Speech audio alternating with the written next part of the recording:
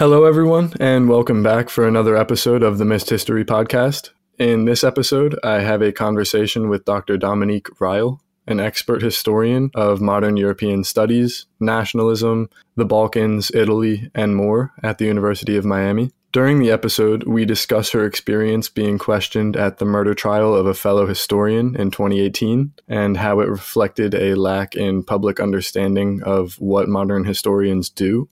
We also discuss the pros and cons of nationalism, the concept of the Balkans, and how identity plays a role in highly diverse societies. So, Dominique, thank you very much for being here. We have actually already had the chance to talk one time before, albeit on a different podcast. So, to get right into it, could you kind of explain how you met William Klinger and who he is? Yeah, so William Klinger was a historian. He was my age, and in the ex-republic, or the current Republic of Croatia and the ex-Yugoslavia, cohort really matters, because if you were born at an age where you could have been in the war, or you saw the war, you experienced the war in all of the countries of ex-Yugoslavia, it kind of marked you of that generation, and people who were even 5 years younger felt like our generation, and William and I were both born in the early to mid 70s. So if you're from the generation of people who were young, but in high school or beginning college during the Yugoslav wars, you just always felt an affiliation to each other. And I met William Klinger, who was, again, as I said, a historian, in the archives in Rijeka, Croatia, which is a place I was doing research for the book that I eventually wrote. I met him because the archivist wanted me to meet him. And so after the archives were closing, the head archivist, Boris Zakoszek, said, "Oh, Dominique, I want you to meet someone." And he introduced me to William. And we went and got coffee. And William then told me, a little bit about himself, that he went to the European University Institute, for his PhD, which is in Europe, probably one of the most prestigious places you can get your PhD. It's state-sponsored, but incredibly competitive, and only a certain number of people from each country are allowed to go there. He wrote his dissertation. I think part of it was written in English, but he learned languages. He lived in many countries in order to do that research, sponsored in part by the European University Institute. And he started telling me about the work he was doing. And it was very clear that he was doing work that was much more analytical, cutting edge, deep research than most people who I don't know in the region do, right? So there's the kind of local historian that tells the story of that building, and that serves the community, and it serves historians later who want to write about it, but it never really reaches a bigger audience. William Klinger was writing the way historians, he was writing about topics and doing kinds of research that were much broader. And, we didn't know each other, but we quickly recognized we had very similar interests. And so whenever I was in the United States and had a question about a source or something, I would email him and ask him, and he would answer almost immediately with far more information than I could have ever hoped to expect. I think we had coffee twice and lunch once. So we were not friends, but we were that kind of colleague that counts on each other to care about the same issues and help each other. And he was in a very bad professional position. He lived in Italy, on the borders between Italy and Croatia. He had a wife and 2 kids, and he worked in a kind of history society in Istria, but that was like a part-time job that didn't pay well. And I only found out after his death that he was also working extra shifts as a freeway attendant. I mean, it's just incredible, right? That someone who has his PhD. And he started asking me about how he could make his life better, like how he could get a better job, how could he get the kind of recognition that in many ways he did deserve and he wasn't getting. And so I would send him emails and indications of, well, you should apply for a postdoc. in the United States or in Germany or in Britain. So you get more, exposure to people who write European history and not just regional or local history. And that will help you when you apply for jobs because you'll have it on your CV. And, maybe you'd like to apply for an editorship for a journal or a prize committee. That will help you get more exposure. And I was just telling him all these, like, for an American, very normal things, but he was never trained that way. And I didn't hear very much of it. And I said, I'm happy to write a letter of recommendation for you, but there are much fancier people out there who I'm sure would be happy to write for you. And I gave him a list of fancier people. And I never heard anything about this. And then he sent me an email right a couple months before his death saying he was coming to the United States and that he had gotten a job in New York. And I had assumed he had gotten a fellowship at the Remark Institute at NYU because I had encouraged him to apply for that. And the people at NYU really care about Mediterranean history. They really care about European history. And where were you working at the time? I was at the University of Miami, where I still am. So he said, well, maybe we'll see each other when I come to New York. That's the last I heard. And then I got a phone call from a very good friend of mine, also historian, Emily Grable at Vanderbilt University, saying, you're in the news. And I'm like, what? And William Klinger had been shot in the middle of the day in early January, I think. And the killer had said that he had killed William Klinger out of self-defense because he had fallen into a rage because he had left his family in order to have an affair with me. And this killer created this whole crazy story. And then I saw that the police were writing me, and I immediately wrote the New York Times and said, get this off your newspaper. This is all a lie. And I felt so bad that his wife and children would be affected by this terrible man's lie. And they immediately took my name out, but they left this insinuation in the article. And then the police asked me to prove that the killer was lying, and that took 1 second. I mean, just showing my credit card bills, and I gave them all the email exchanges between us, and it was just kind of like a killer who just makes stuff up and doesn't realize how much, a liar who makes stuff up and doesn't realize how easy it is to prove a lie. That insinuation somehow would set him free. And this whole thing then turned into months of the prosecutor asking me if I would be willing to testify at the trial in New York City, and the police asking me to give more and more information, all of which I was happy to do. And eventually I was called, I think a year or so after the killing, to give testimony. And that was strange. The New York City, New York City paid for me to fly from Miami to go to Q in New York City and Kew Gardens and they put me up in a weird hotel that they always use for witnesses. And there was this whole system of coupons, like that you give your witnesses so they don't have to spend money, but you don't want to give them money. And the hotel people know not to ask any questions because the whole thing was insane. I get there and I get called in to testify, and they start asking all the questions that I just described. How do you know him? And, did you have a special relationship or something? All of which I said no.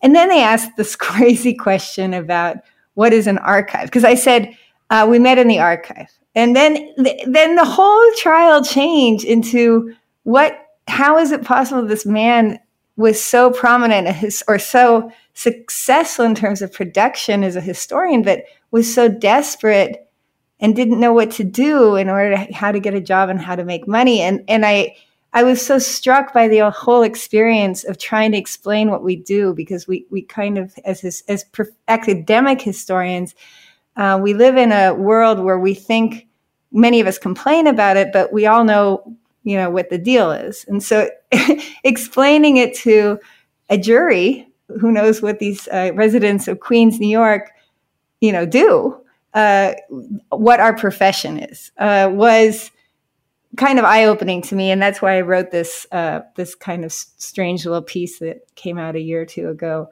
about the trial and the killing. And I don't know if you agree, Luke. I think that the real danger wasn't just the crazy guy who killed this man to steal, $70,000 or whatever.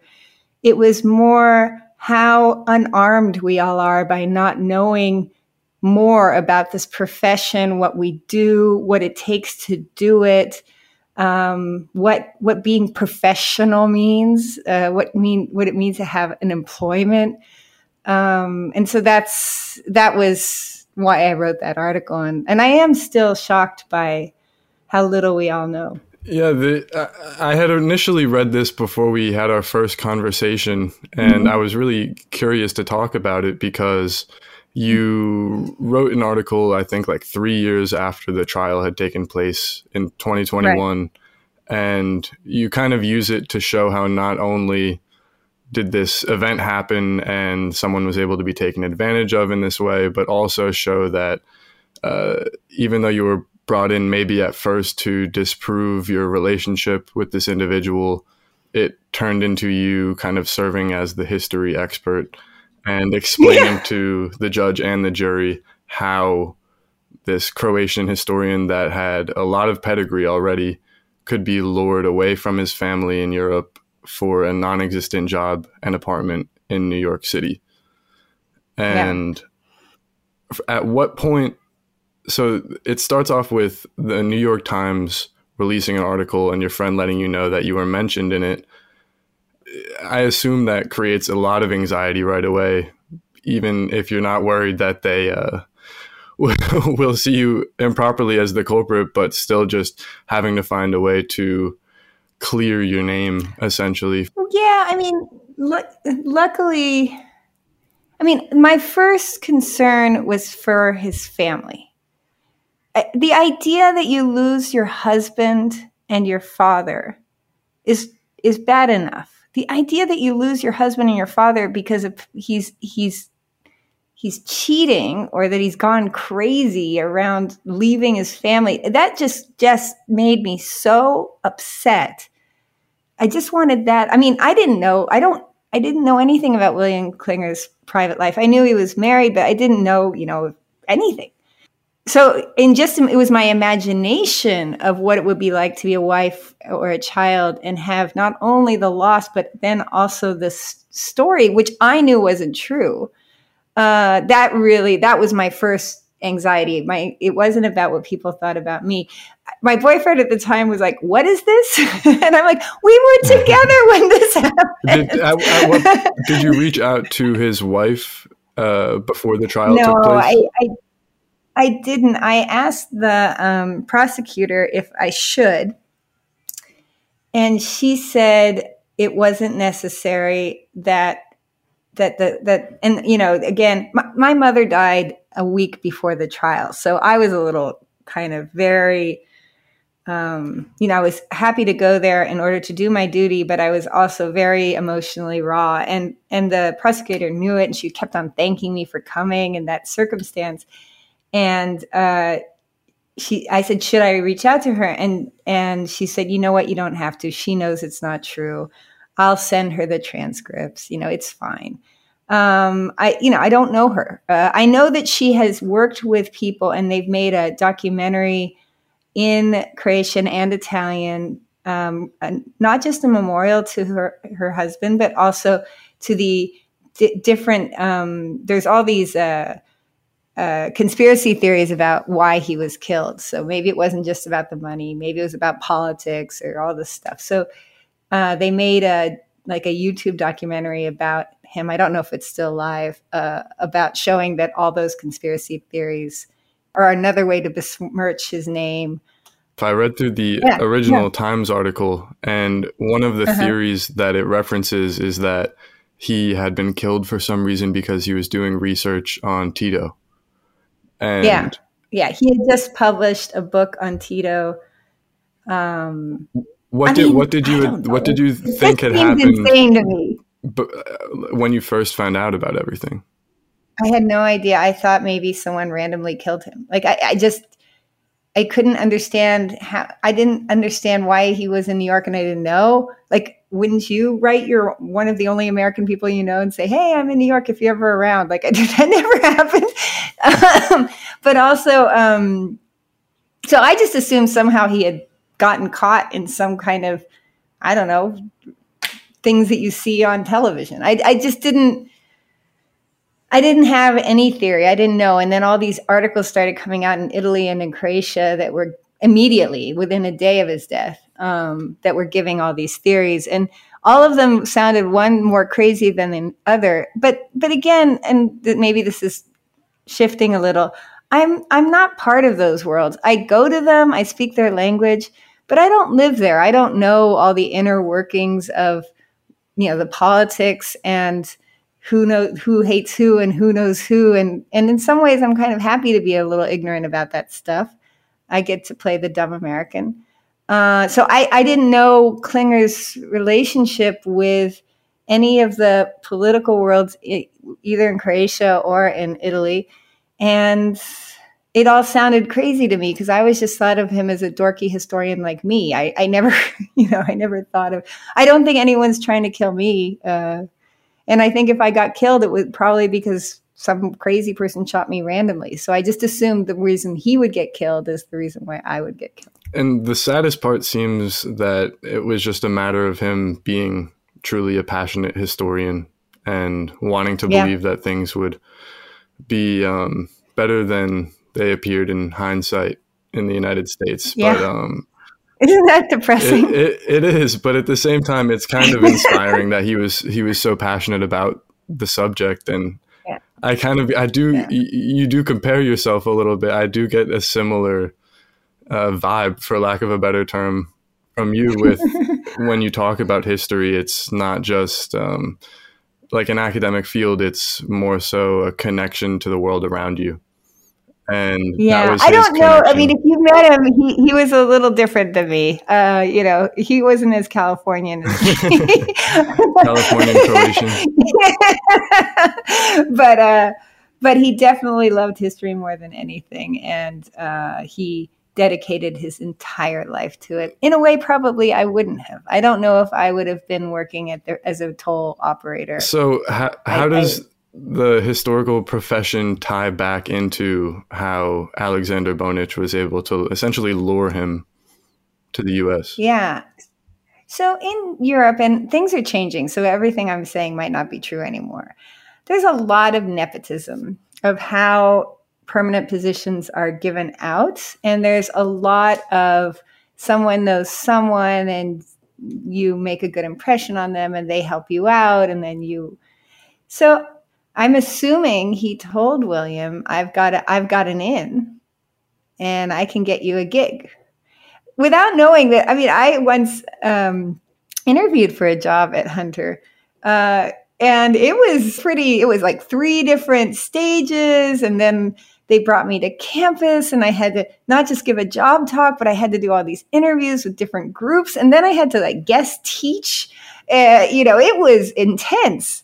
So the idea that he thought he could just come in and get a job at Hunter, I mean, it was so absurd. You couldn't understand how he could believe it. And yet you could, because that's why he thought he never got a job in Europe. Because he didn't have an in, right? So, and the judge said that Alexander Bonich abused his idea of the American dream, thinking that there was a lot more opportunity over here than he would have had his lack of success so far in Southeastern Europe. But how different are those worlds in academia? And kind of, I'm just amazed that there's such a perception of a difference. What is it in reality? How much connection is there? Okay, again, everything is changing, right? So European countries all differently are changing their protocols and how things happen, and things are getting much more structured than they were in the quote unquote good old days. And in the United States, things are getting much harder than they used to be and not because things are looser, but because there are just fewer jobs. So what it was like for William when he and I both went up for jobs at the same time, which was in around 2005 or 2007, there were in the United States lots of jobs in European history. I can't remember, I think I had 13 interviews and 3 on-campus interviews my first year on the market. That's unbelievable now. I think there's 4 or 5 jobs that are tenure track, research-oriented jobs in European history at all. So just to think about how different it is now, back when he was on the market and I was on the market, someone with a good CV doing interesting work had a chance with good letters of recommendation and coming from a fancy school to get a job based on their own merit. And when he was on the market, the chances of getting a job were very related to who is your baron? What were the networks of, I'll scratch your back, you scratch mine. And kissing up and working for free and doing all this stuff. So his opportunities and my opportunities when we were at the beginning of our careers were much easier for me than they were for him. By the time he came to New York, things had really closed down in the United States and things had not opened up that much in Europe. So the kind of very dire opportunities of Europe when he was on the market were more similar in the United States by the time he came to New York and got killed. I don't know. I think that it's always been a profession that was hard. I never went into it thinking I would get a job. I always went, well, if I don't get a job this year, then I'll have to go to law school or do something like that. It was never a guaranteed job. But it is for graduate students today in history in the United States. They are very aware of how difficult it is and how low the chances are. And in Europe, especially in Italy and Croatia, everyone is very aware of how low the chances are in their own countries too. I'm curious what you would say, or what is your opinion on the role of a historian? What should a historian be versus what historians are nowadays? Well, I mean, we are teachers, writers, and researchers, and administrators to a certain extent. And it's always been like that. I mean, it is very rare that a historian is just a researcher or just a writer. And I think that that's a really good combination. I think that going into a classroom and making people question what they think the world is around them and where it came from helps you be a better reader and writer and researcher. So I think that what a historian has been up until this point has been a kind of pretty sweet gig in which you got up in the morning and you didn't have that nihilistic vision that no one cares about what you're doing, because you were going into a classroom and working with students from all ages, from all backgrounds, who were all studying different things, and you were in communication with them. And that felt really good. It made you feel like you were doing something. And then you would have these passions about trying to learn stuff and trying to explain why the thing you're learning is interesting in reading and writing and researching, that made you feel creative, right? That made you feel like you were creating new cultural imaginaries of the past, or of what the present is relation to the past. I think today it's getting a little harder to speak optimistically, because it is ever harder to get the time off to do research or the subsidies to conduct the research. Fewer people are reading history, so publishers are less interested in it. It's much more commercialized than it used to be. University presses are being put under enormous pressure. Universities are being pressured to cut investments in the humanities. And so what's happening now for a lot of historians is that they're wondering if this is what they signed up for. There are exceptions to this rule, but I think that if you speak to most historians in the United States today who aren't independently wealthy, there's kind of a crisis going on of what are we doing? Like, are we teachers only with a dissertation we wrote that we luckily got to turn into a book, but we'll never write another one because we'll never have that kind of support again? Or are we administrators? There's a crisis going on, and I hope that it gets resolved. Obviously, the Californian that I am, I hope it gets resolved in a way that we know what we're doing. But right now it's feeling a little scary. The two-sidedness of being a teacher and also a researcher has always interested me, because on one hand, you're trying to help the students find the answers, but as a researcher, you're trying to find the answers yourselves, or maybe even the question to be asked.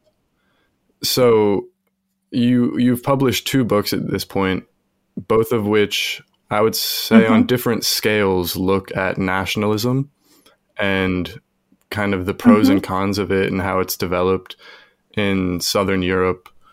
To any extent, do you feel that your search for an understanding of multinationalism through those 2 books kind of reflects a desire in some way for what if during those eras these ideas of unifying around nationalities or like embracing the plurality overcame more so these more traditional narratives of, oh yeah, all these different nationalities rose up and kind of had feuds with one another and there was just fighting? Yeah, I do think that what I've been interested in so far is when and why community identity matters and gets formed in different ways and changes. I think that that's really interesting to me. And I also think that what I'm most afraid of is when people think it's predetermined how communities will respond to a situation or who would be part of that community. I think that's a very, very dangerous, like the idea that French people are like this or Russians are like that. It scares me when the idea of these communities that have these names that are based on histories and traditions and, and context and whatever. I don't like it when they get almost racist, where it's like a DNA of nationalism that will make communities behave a certain way. So I think that up until this point, I've been trying to really show there's a creative force in a moment of people that they make their national communities mean something to respond to their fears or their needs or their interests. But it all gets so cliched, right? It all starts sounding the same, and so we can easily start forgetting why things happen and just assume that that's just how it was going to be. And unfortunately, in the early 20th and mid 20th century, a lot of the powers that be did have very cliched visions of especially communities in Southern Europe, but Africa, Asia, Latin America.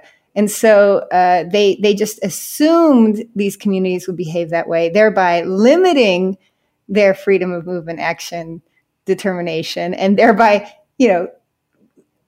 creating precisely the cage that they said these people were encaged in mentally. So I don't know. I think that the fear of continued violence around the idea of nationalism has definitely been one of the major thrusts to my research. So you would definitely lean more towards the side that, well, let me just pose the question. Would you say that nationalism exists more so as something for individuals to identify with and come together? Or is it ultimately going to be more harmful as that community is mobilized towards a certain idea which may not be good? Well, I teach a course, it's like a lower division, so for freshman and sophomore course called Nationalism, Love Thy Brother, Hate Thy Neighbor.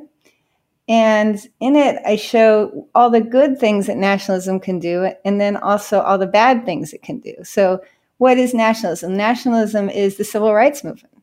Nationalism is when there's a hurricane, the people phoning in money from all over a country or to help those in need because they feel connected. nationalism is the idea that poor people and rich people are equal in a community. These are the precepts of the nation, right? It doesn't matter if you're rich or poor, you're a member of that nation. Those are pretty cool ideas. I love those ideas. They're anti-feudal. They're highly democratic. And they can and often were mobilized for justice. But nationalism can also be exclusionary, xenophobic. You're not one of us. We don't want to help you. Or the fact that you're here endangers us. It can be both. And in fact, the same national community could have had some of what I would consider most admirable moments of nationalism and some of the most despicable. It's both possible. It's what you do with your feeling of community that is important. It's not the idea that a national community is the anchor to how you organize your life that's necessarily the problem. It's what you do with it.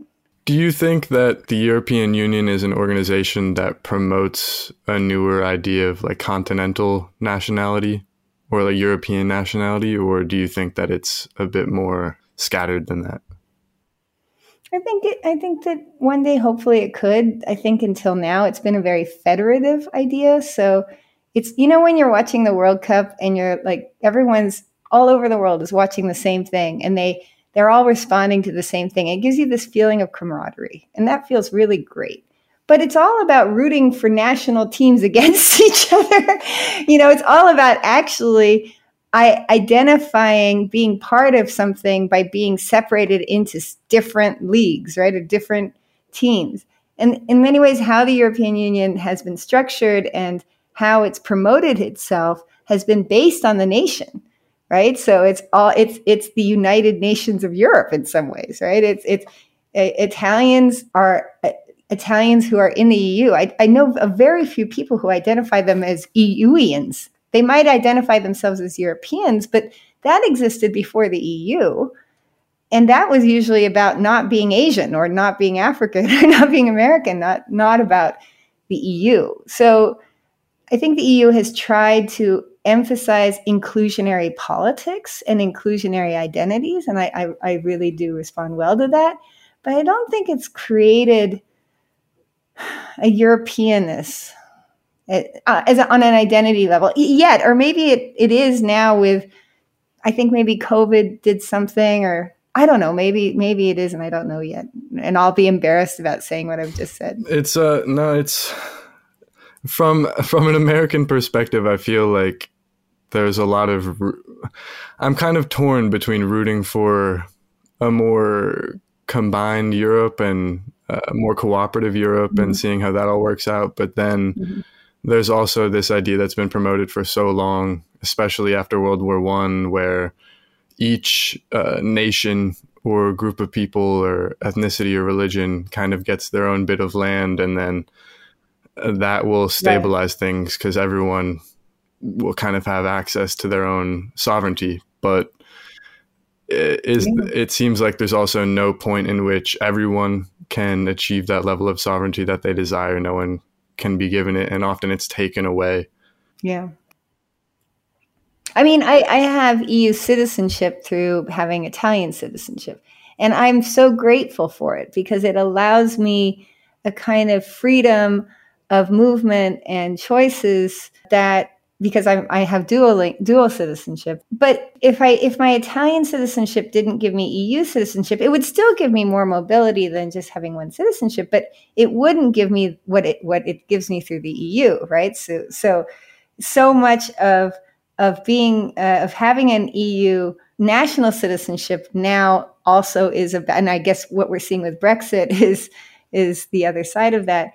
There's no doubt that the EU creates incredible opportunities for people who are mobile enough or interested enough to use them. But it also gives a sense of powerlessness, and the big bad bureaucrats are the ones that are ruining our world. That I think probably explains a lot of what's going on politically in most European countries right now. And I don't know how we're going to get out of this. I hope something good happens. Well, with that, I feel like it's good to bring up the Balkans. Oh, God. I ask. Thank good heavens. It had to come up at some point. I Oh, I asked the followers of Missed History beforehand if there's any questions oh they no. want Yeah. asked, and I'm saving the Oh, second God. batch for the end of the conversation. But a lot of people were asking about where the idea of the Balkans even originated and Oh, why such a confusing area for people from right. outside of it. How did all of these different nations arrive, and why were there periods where there was a lot of unity? Mm, How was someone like Tito able to kind of balance those mm, nations? But nowadays you see that there's more and more breakup since the 90s. yeah. How do you start to even explain the Balkans? Wow. Well, I mean, that's like the hardest question. There's a wonderful book called Imagining the Balkans by Maria Todorova. And she basically tries to give us a history of when did this term start meaning something and how the meaning of that term kept on changing and what were the politics of promoting that term.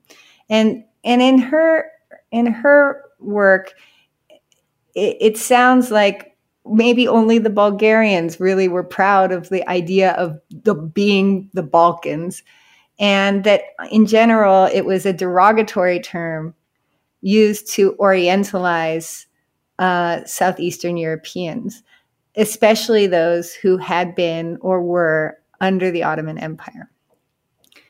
Emily Grable, this historian I'd mentioned earlier at Vanderbilt, has written some wonderful pieces recently about why Muslims have never been considered Europeans, and a lot of that she is the largest indigenous Muslim communities in Europe over the last 5 centuries or 6 centuries or seven. I mean, who knows when things begin? Um, we're from the Balkans. We're living in the Balkans. And so externalizing Muslim communities is the same as externalizing Southeastern Europe from a Christian European vision, regardless of the fact that there were so many Christians living in the Balkans that, why is Muslimness external? It goes hand in hand. I think that what Tito did is, and a lot of people didn't trust his vision of like some creation of some federative Balkan, and again, this is not my period, and I am not an expert on this, but I kind of see it as when the idea of Balkans is seen as positive, it's usually against empires, right? It's kind of the third way, the non-aligned movement is against the Soviet Union and the United States taking over, and when the Balkans feels like a special category is when the Ottoman Empire is getting pushed out and the Habsburg Empire hasn't taken over yet. And there's this idea, and it falls apart almost immediately in the Balkan Wars, but this idea of we're against the empire. So and again, this is not my field, and I'm probably saying things that are going to make people angry. But It's I think it's impossible not to say anything that makes someone angry. But personally, for me, it's precisely because historically it has been seen as a negative term that, to me, it has no negative connotations whatsoever. It's a geographical term. I prefer to use it than all the other terms because few people would consider Slovenia part of the Balkans, but it was part of Yugoslavia. And so I don't know. I don't know what the answer is to any of that stuff. I don't mind the word Balkans. I use it all the time as the peninsula, the Balkan Peninsula. But I understand people who hate it, and they are hating it for these things. I don't know if many Americans today realize it is a loaded term that usually used to mean, for most people, backwards, uncivilized, unwestern. And when you think about it in those terms, you can understand why people don't like the term, don't like being defined that way or identified that way. And then other people don't care at all. And they're like, what's wrong with the Balkans? Chivapi. Like, would you say the people that tend to be more against the term, would they define themselves first by their nation, or how would they define themselves instead? It could go anyway. It could be about their national identity. It could be about their religious identity. It could be about their if they consider themselves Mediterranean, if they consider themselves Central European, it can really go any way. But the aversion to the term is usually around how denigratory it has been historically, politically, economically, and culturally. And again, for me, I don't feel that the Balkans is a bad world. So I don't see it. I mean, I love the Balkans. So it means what people know. It means if you know a lot of history, you know how that word was used, you kind of flinch at it. And then there are people who own that word, even though they know that history, and they're like, whatever. To what extent did these different states cooperate or exist within the Habsburg Empire when it was a more collective system, it seems? They didn't have independence, these states within the Habsburg Empire. So the parts of the Balkans that were part of the Habsburg Empire, Hungary, Croatia, parts of, not really Bulgaria, but Romania, ex-Yugoslavia in general, not the whole thing, but parts of it, they were all separated, and they were all parts of different areas. So, for example, Slovenia was in the Austrian Empire, while Croatia was in the Hungarian Kingdom. But Croatia, which today includes Dalmatia used to be a different kingdom than Croatia, and Dalmatia was in the Austrian part, but Croatia was in the Hungarian part, but it was autonomous. Everything I'm saying here is true. There were also military zones that were autonomous, that were direct, the whole thing. So it's the idea of how much did these states cooperate within the empire. They weren't states. They were, the incorrect term, but the closest to probably what we understand is they were provinces within a very confusing, multi-layered empire where they were handled within the sub-centers or the peripheries that they were in. And a lot of people who resented that, And during this time that your first book takes place, I believe. And that's centered around this idea of Adriatic multinationalism. Mm-hmm. Could you kind of explain what that idea was? So before the Napoleonic Wars, so before like the beginning of the 1800s, around the Adriatic, the part of the Mediterranean Sea that goes to Venice, there was the Republic of Venice, which kind of worked like a maritime empire and controlled most of the coastlands of the Adriatic Sea and parts of what we consider today Greece.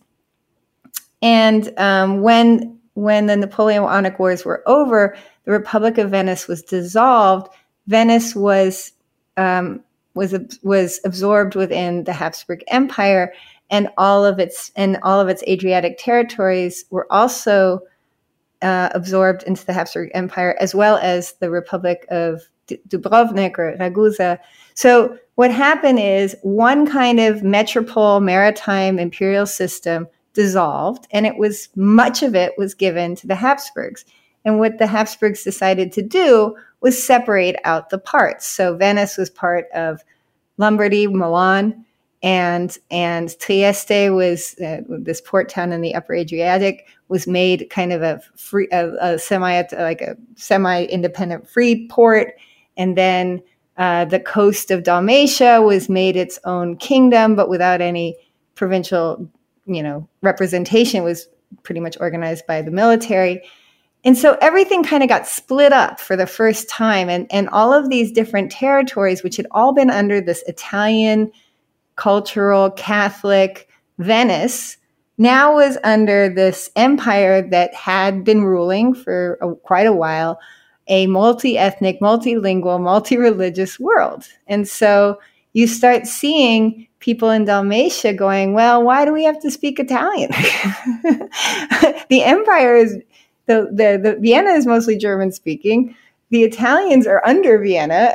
The majority of our population speaks what I would call South Slav language or dialect. So there is a change that happens in the Adriatic where you have these movements, which is happening throughout Europe, of nationalism about like our state and our world should be organized by our values and our language and all this stuff, except the Adriatic now was now not part of a one language, one religion system. And so there was this idea of some ideas that they use is like, we'll be like the Hansa, like the League in the North Sea in medieval and early modern times, or maybe we'll be like America, right? We'll have like lots of different states that all have different, religions or identities.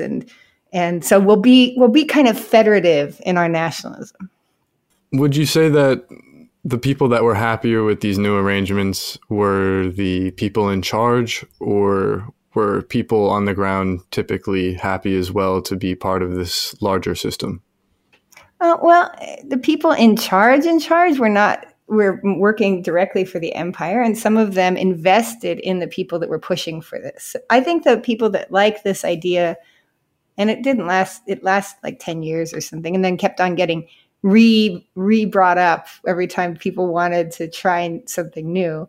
The kind of people who like this were commercial people, merchants. If you have more markets, you can sell. So why are we sticking ourselves only in one community? Literary people, religious people who thought of, if you're good, you should love your brother. This idea. These romantic thinkers about different tribes make up humanity, and then, strangely enough, illiterate people who are already multilingual and who are, they were traveling and use whatever language was most appropriate for the moment. So it's hard to say who. This is the time of the early 19th century where literacy was very, very low and there was censorship. So it's hard to tell. The book centers around an Italian Slavic individual who kind of brought together people from the Slavic background as well as people from the more Catholic Italian background. Mm-hmm. Who was he and what were his goals? He was, I'm trying to think of an American equivalent. He was a lover of words. He wrote the most important dictionary of the Italian language. Could you remind me of his name? Niccolo Tommaseo. It's a hard name. Niccolo Tommaseo. Yeah.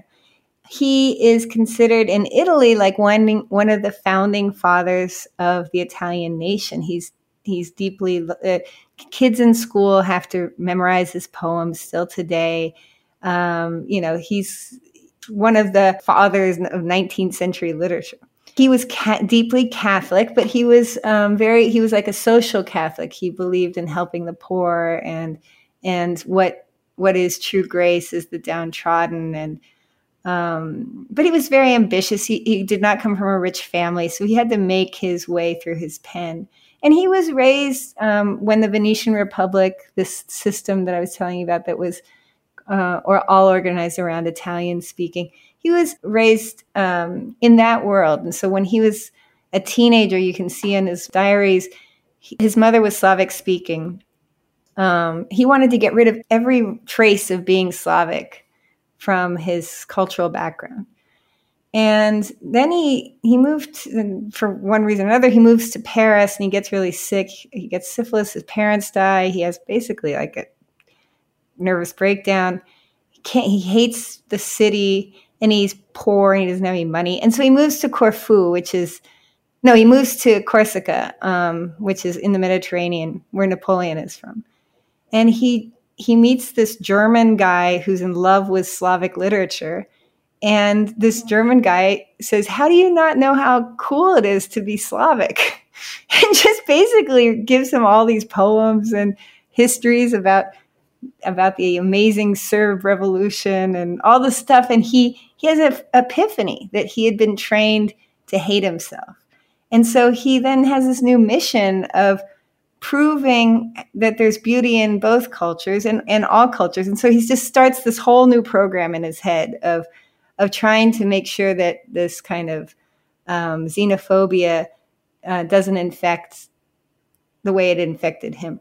And he's very famous. He publishes all over the place. And then so these other people, and the book is really about a group of people, and I only chose 6 of them, but I had like 20 or 30 people that I could have used.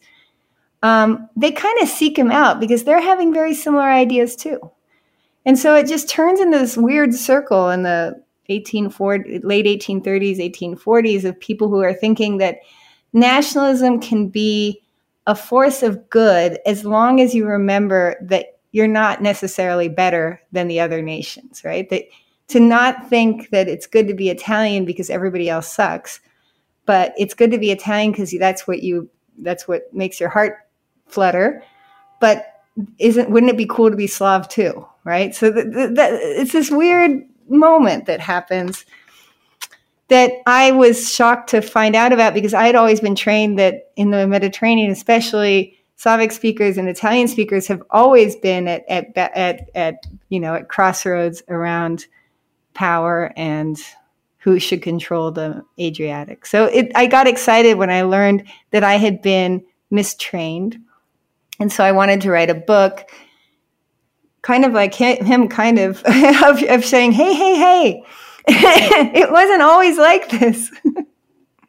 And so you think it kind of reflected your own hope for more unity? Yeah, well, it scared me that I had been trained to assume nothing like that happened.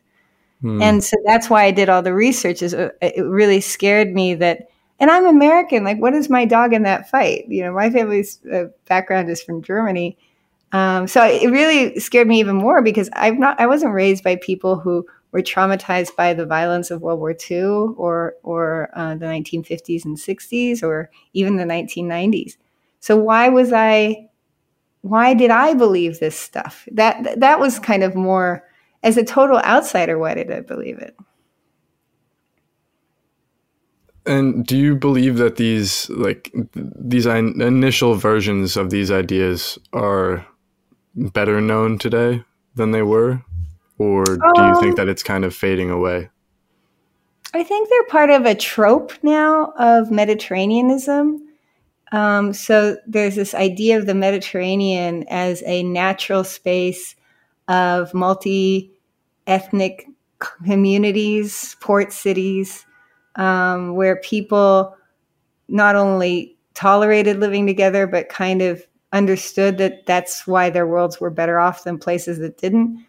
And so my book is used in those discourses. And there's been, that first book came out in 2012. There's been a lot new work and around these issues and connecting them to before and after. I think that that's great. I also think that it's a little dangerous to forget there's that other story too that I had been trained on of all of the injustices that quite rightly explain why people don't trust each other. So I'm a little nervous of that history getting used as the Adriatic as some kumbaya, but because I was trained to expect it would never have been like that. And now I'm a little nervous that in order to create, especially with Croatia now entering the EU and being part of Schengen, that there might be some papering over of the other stuff that happened that I was encouraged to focus on. You kind of jump from telling this one story of a chance at this kumbaya Adriatic multinationalism where it's on paper, maybe it seems a little bit better than it really is. Then there's also this contrary idea that you come to with Fiume and the Fiume crisis in your second book, where Italian nationalism is kind of what's being promoted on paper.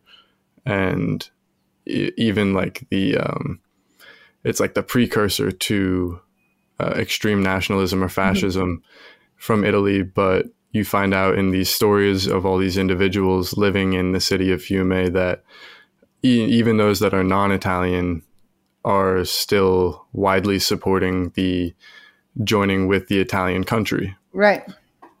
So kind of where do those lines get blurred between fear of a monarchy, fear of nationality, and the fear of multinationalism and kind of distrust among one another? Yeah. I mean, the first book is 100 years before the second, right? So the world is really different. And communication systems are different, and literacy levels are different, and media savviness is different. So what I think was happening in the book that you just mentioned, the Fiume Crisis, which takes place immediately after World War I until 1921, is these people had been living in the Habsburg Empire before that point. They were quite good at making plays to having greater autonomy, greater pushing forward their interests in their town, economic, cultural, by making claims. And their empire's gone, and they have a lot of need. And the closest, richest country next to them is Italy. And many people who live there speak Italian, identify as Italian. They also are good at selling the nation, right? They're good at we are the most Italian people ever. And so the big difference in the first book is the first book are people trying. Nationalism is just beginning as a political concept, as a media concept, and the guys in the first book are trying to figure out how to engineer an idea of nationalism that's not going to be xenophobic. Because they see it happening already. They can see that people are saying, "Oh, I'm so proud to be Italian because everybody else sucks." They're like, "No, let's make sure that doesn't happen." So they're working so hard to navigate what national community could be. And in the second book, what I see is people navigating survival by manipulating nation. Some people are deeply nationalist, but a lot of people are like, okay, we know how to do this. We'll just tell the Italians, we're the most Italian, come save us. And to a certain extent, they're right. But their situation is 100 years later, where nationalism now is the only game in town of how you claim why you should or shouldn't be in a country. It's I know. But you know what? Just think of it this way. There are the historians who write about the violence. They write about the wars. And those wars are so important, right? So it's really important to know about World War I and to know about how that changed people's lives. And it's really important to know about fascism and World War II. And it's really important to know about the Napoleonic Wars. But because we know that violence is important, we've jumped all of the other stuff, which is when people are trying to figure out what to do with their communities and their ideas after war. And so the thing that the two books have in common is that they are about those periods that we tend to not study because we don't think they're quote unquote important. But what I think is, I understand that all the violent stuff is really important, and believe me, I mean, I'm the daughter of the granddaughter of Germans, so I mean, I know, and I'm an American citizen. I understand how important violence is, but I also think it's very dangerous if we think that violence is the only important history. And so, what the two books have in common is a specific moment in time where people think that they can navigate their worlds to get what they want or avoid what they fear around the idea of national community. I struggle to find words because it seems so reflective of history in general. Mm. And I guess the more pessimistic view of history where there's these groups of people and they're trying to find a way to work together, cooperate so they can produce and take care of each other in larger numbers. Mm. But eventually the ideas, whatever they may be, of bringing them together are commandeered or taken to an extreme that makes other people not a part of it. And that can often lead to violence or very oppressive politics and so on. But in the end, there's also all of these ideas that come from it that can be used to unify people. Yeah. So again, it could go either way. It really just depends on what the situation is. And that's what makes it so fun to be a researcher, right? So what is the difference between someone who writes like one of these grand narratives and they piece everything together so it fits together nicely? And those are fun to read, right? They're very philosophical. They make you think about, humanity and the world, and they give you a nice structure. But someone like me loves to go in there and question everything and figure out, well, did this really mean this to those people at that time?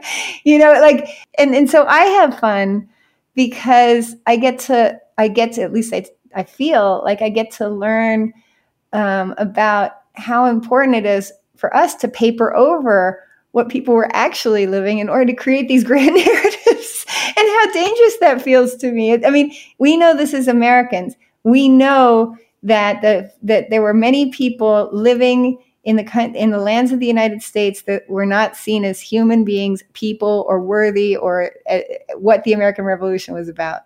And now we question everything, right? We don't think that what we are forcing ourselves to not trust the grand narrative. And we are learning so much about the past. At the same time, we're learning in the present about the pitfalls and seductions of grand narratives, right? They help bring people together. They give you a clear vision. They're easy to read. They're easier to read because they explain why it's all getting put together. But they can also be incredibly dangerous, right? Because they then cover up all these other things. In European history right now, one of the most exciting fields is, I think, the history of Roma. Romani, that the old politically incorrect word was gypsies, because that really questions community identity and statehood. And also the almost universal aversion to Romani communities throughout Europe. And so what these new scholars who are doing this incredibly complicated research, because finding these communities on paper form has been obstructed in many of the same ways as what we've experienced in American history with Native Americans or enslaved people. Romani history for Europeans right now is feeling like, oh my gosh, how much have we been telling everything around these national identities? Or again, So anyways, I'm just saying that I love what I do because I like blowing up the sure thing. It makes me feel excited that we can still learn more. I would be very bored writing a quote unquote concise history of Italy. I think I would have a nervous breakdown because I would constantly be thinking, oh my God, I can only think of 10 counterexamples for each example I'm using. So the kind of mind I have doesn't want to do that big thing.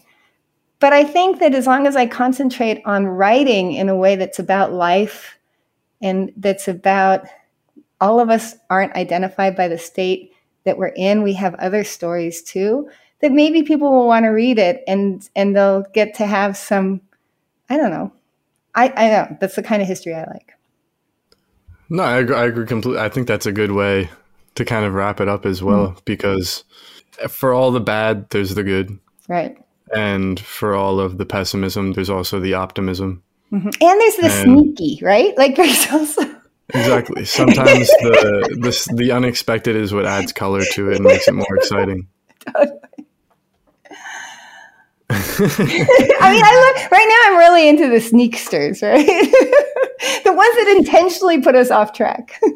Gabriele D'Annunzio? No, that guy you could keep. I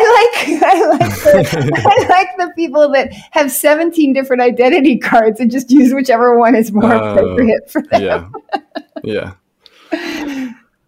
On one hand, I feel like nationality is just kind of more recent form of ethnicity. If that makes any sense. That's the age-long question. And don't get me into trouble, Luke. I won't get you in any trouble. I guess I wasn't sure if I was even going to ask this question. I was thinking I would put it at the end. Because when I put your background on the story for the followers to put their questions, I put expert in Habsburg history. And obviously, whenever you open up the Habsburg idea to the internet, the response is, were they really inbred? And how does that play a role in their actual history? So with the parting question. So I was just at this huge conference in Vienna in early December. I call it, my nickname for it is the Habsburg All-Stars. And pretty much everybody at that conference has worked in Vienna heavily in the archives, and they all have their favorite restaurant, and they all have their stories from when they were graduate students or they live in Vienna, So, and they all know, and one of my dear close friends and colleagues, Alison Frank Johnson, she wanted to go to the Sissi Museum because she wanted to take a picture of Franz Josef Emperor's desk for the new book that she's writing, because she talks about the desk. And another very, very famous, wonderful historian, Tara Zara, and I said, okay, we'll go with you. So we go into the Sissi Museum, and it's packed with people, and everyone's taking pictures. And they both know so much about Habsburg, lore. And I'm like, I don't know anything. And they're like, what? You're a Habsburg historian? And I'm like, yeah. I work on some of the peoples that were in the Habsburg Empire. I know almost nothing about all those things. Like I don't have my favorite Viennese restaurant. The archivists there don't know me from Adam. And as far as Habsburg lore goes, I study the people who would never have been lucky enough to meet a single high-level Habsburg feudal. So I've never taught a Habsburg course. So all to say, I am the worst person to ask that question to of the little crazy circle of Habsburg experts. But I do know that everybody that I respect who works on Habsburg history loves the new movie. What's it? Corsage?